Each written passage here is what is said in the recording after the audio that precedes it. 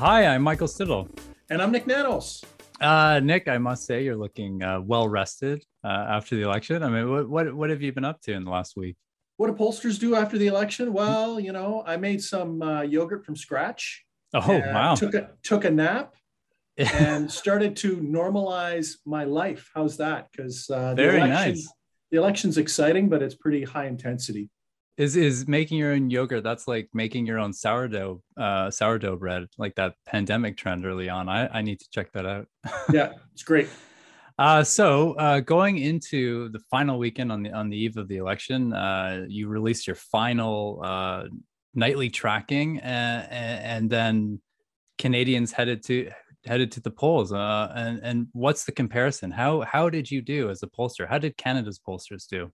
Well, first of all, the industry as a whole did quite well in this election. The majority of the pollsters showed a very tight race, and that's exactly what we got. The Nano CTV Globe tracking ended up being quite accurate, as it has been in the past. So we're quite satisfied. I guess, Michael, we keep going. I didn't get fired. Yeah. How's that? Didn't get That's fired. Pretty good. Yeah. The fact of the matter is that the polling showed a very tight race between the Conservatives and the Liberals. It was within the margin of error, and there was only a 1% delta in terms of the difference in the results and between the two parties. So a good election call all the way around, not just for my team, but also for the industry writ large. Yeah, you can breathe a sigh of relief. I know it's a stressful night, but good stuff.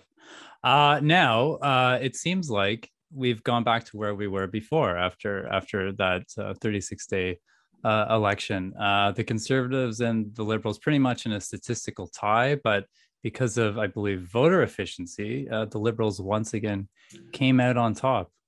Yeah, we talked about that in a number of our previous podcasts, the structure of the vote and how it favors or has favored recently the Liberals. And, to put this into context, the Liberals got 32.6% support nationally, but they got 47% of all the ridings. This compares to the Conservatives, who had 33.7% of the votes cast nationally, but got 35. So you can see the Conservatives about efficient as their votes. They convert basically into the same number of ridings.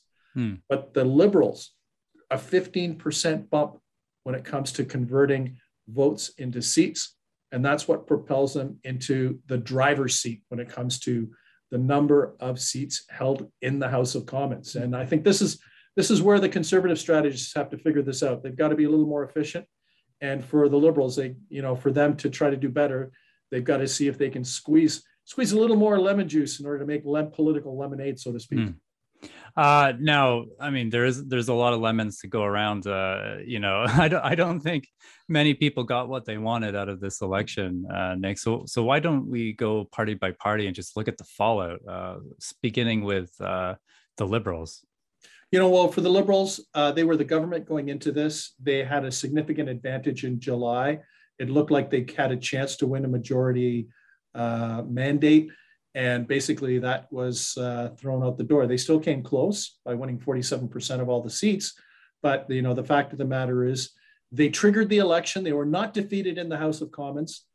And they were not able to win a majority. I think for a lot of Canadians that watched the late night election results and they heard Justin Trudeau talk about him saying that this was a mandate to continue as is, I think I can say empirically that 68% of Canadians were yelling at their television set, because the fact of the matter is that almost 7 out of every 10 Canadians voted against this government, which has a mandate.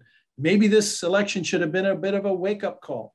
And I'm not sure many voters were expecting a full steam ahead, that perhaps a message received Canada might have been a little better for Justin Trudeau to say that he's received the message, that he's going to continue with the Liberal strategy, but that it might not be as full on as it was before. So how about this? 7 out of every 10 Canadians angry at the outcome, and the Liberals at least not acknowledging that perhaps they should be moderating some of their policies.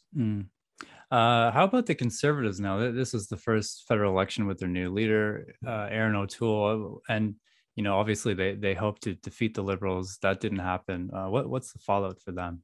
Well, it's a bit mixed because the most dramatic trend line in this federal election had to do with Erin O'Toole's numbers on the preferred prime minister front. He was like at around 17, 18% going into the election. He basically increased it by almost or 10 percentage points or thereabouts.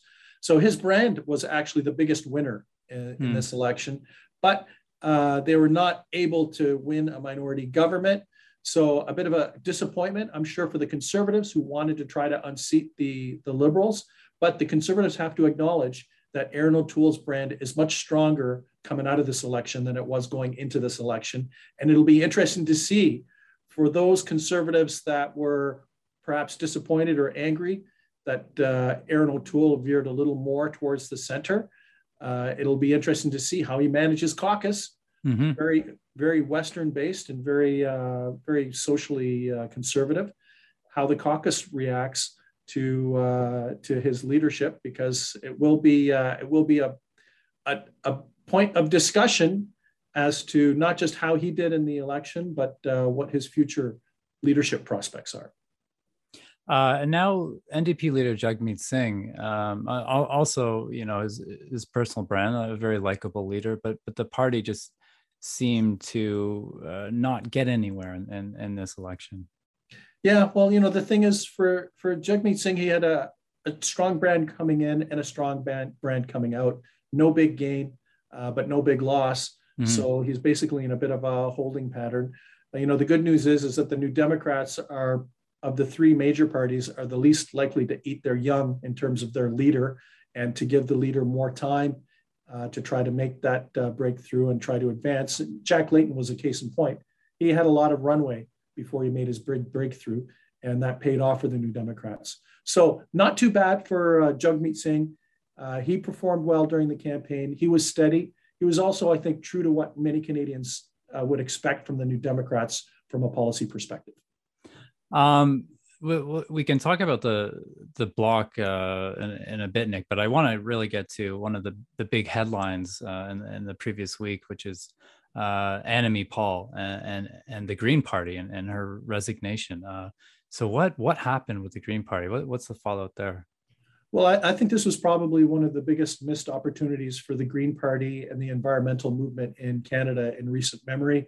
I think people are ready to talk about the environment. I think many Canadians were intrigued by Annamie Paul as the new leader of the Green Party of Canada, and the environment is on the agenda. I'm not sure what else the Green Party could ask for. There are wildfires in British Columbia. People are worried about climate change, and they've got a new leader.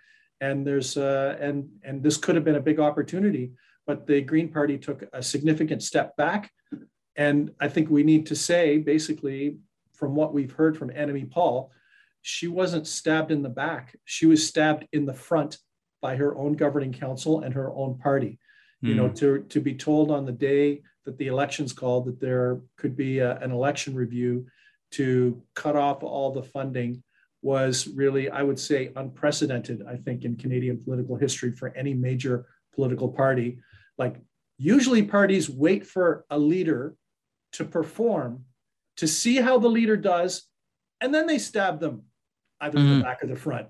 In this particular case, Annamie Paul didn't have a chance to prove herself to Canadians, or to kind of disprove some of the pessimism within her own party. And as a result, not only did she have a disappointing run in her own riding, but the National Party was dealt a significant setback when it comes to popular support.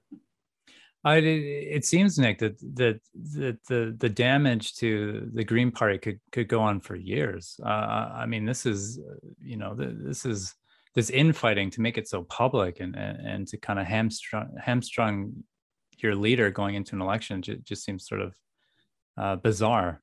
Yeah, and but the thing is, Michael, these things are, I'm sure there's more things that people don't know about, but I think the blame should be spread. It's not just Annamie Paul's fault. It's not just the governing council's fault. I think it's a combination of both. She's now stepped down. And I think for anyone that believes in the Green Party and the Green Party's future, the Green Party council should be blown up and they should just start over again with a new clean slate in order to rebuild the party in terms of confidence and re-engaging Canadians. Now, all the major parties were heavily campaigning in Quebec. Obviously, you need Quebec support if you have any hope whatsoever of getting a majority. How did Bloc Québécois leader Francois Blanchet do? Well, he was the spoiler in this election because the Liberals wanted to pick up some seats from the Bloc Québécois. They weren't able to do that. And it all happened because of stuff that occurred in the English language debates. Controversial question related to Bill 21, which is the religious symbols, the ban for public sector employees.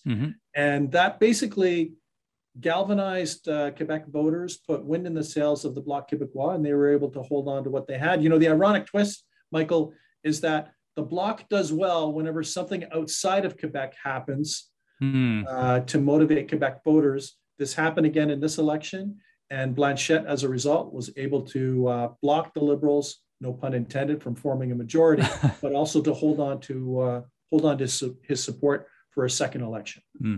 Now, finally, the People's Party of Canada, another big news story for this election. I think they did better than a lot of people expected.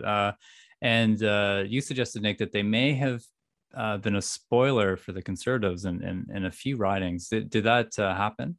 Yeah, actually, they were in a number of ridings. If you took the People's Party support and added it to the Conservatives, it would have put them over the top in a number of ridings. It would have made the Conservatives much more competitive. And, the thing is for Maxime Bernier, like the guy didn't even show up to his own riding on election night. So he obviously knew that he wasn't going to win.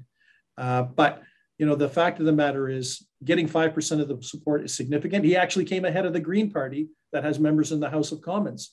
And the big question is, what is he going to do? So I think Maxime Bernier is basically on a mission to disrupt the mainline parties, to be a protest movement. And, the thing is what we saw, at least in this election, was the People's Party emerge as an alternative, as a protest to people that are unhappy with the mainstream parties, people who don't like big government, who are concerned about some of the vaccination rules. And it was a bit of a protest popular front. It'll be interesting to see whether he can feed that fire to continue to be a player in the Canadian political environment. So of the major parties, Nick, I guess nobody really got what they wanted. What about the Canadian voter? Yeah, well, they didn't get what they wanted either. Actually, what they wanted was not an election. And, basically we had a result that is very similar to the previous election. So how about this? A $600 million, that was an expensive cabinet shuffle because we got the same government. It'll probably look the same. We'll want to do the same stuff. And here's a question, Michael. If the Liberals thought that the last parliament was toxic and unworkable, well, what have Canadians done? It'd be like, back at you. Here's the same thing. Try to make it work. So it'll be interesting to see how the Liberals manage this parliament, which will be eerily similar to the previous parliament. And at the top of their agenda, obviously, is the ongoing pandemic, but the economy, the Canadian economy, as an issue, obviously, it's gaining in prominence as the world economy tries to recover. So you have some interesting surveys on how Canadians feel.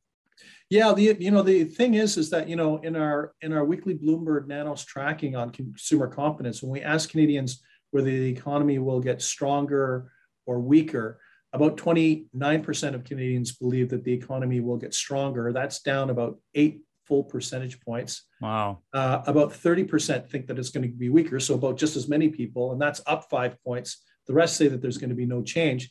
But the key takeaway on the economy is that there's people are less optimistic about where it's going to be in 6 months. The other interesting thing, Michael, when you're talking about the longer term trends on the issues, is that now coronavirus and the environment are in a dead heat for the top national issue of concern at around 16% each, followed by healthcare, jobs, and then the deficit. So, the thing is that people are less worried about the coronavirus than they have been in quite a long time. But they're now more concerned about the economy in the next 6 months. So storm clouds on the horizon when it comes to pocketbook issues. It'll be interesting to see how this parliament deals with the transition from stimulus to less stimulus. Oh, Nick, as always, thanks very much. Thanks. It was great. And where can we find you? You can find me on Twitter at Nick, N-I-K Nanos, or go to www.nanos.co. And I'm also on Twitter at Michael Siddle. You can find more information about everything that Nick and I have discussed in this episode at ctvnews.ca. Thanks very much for listening.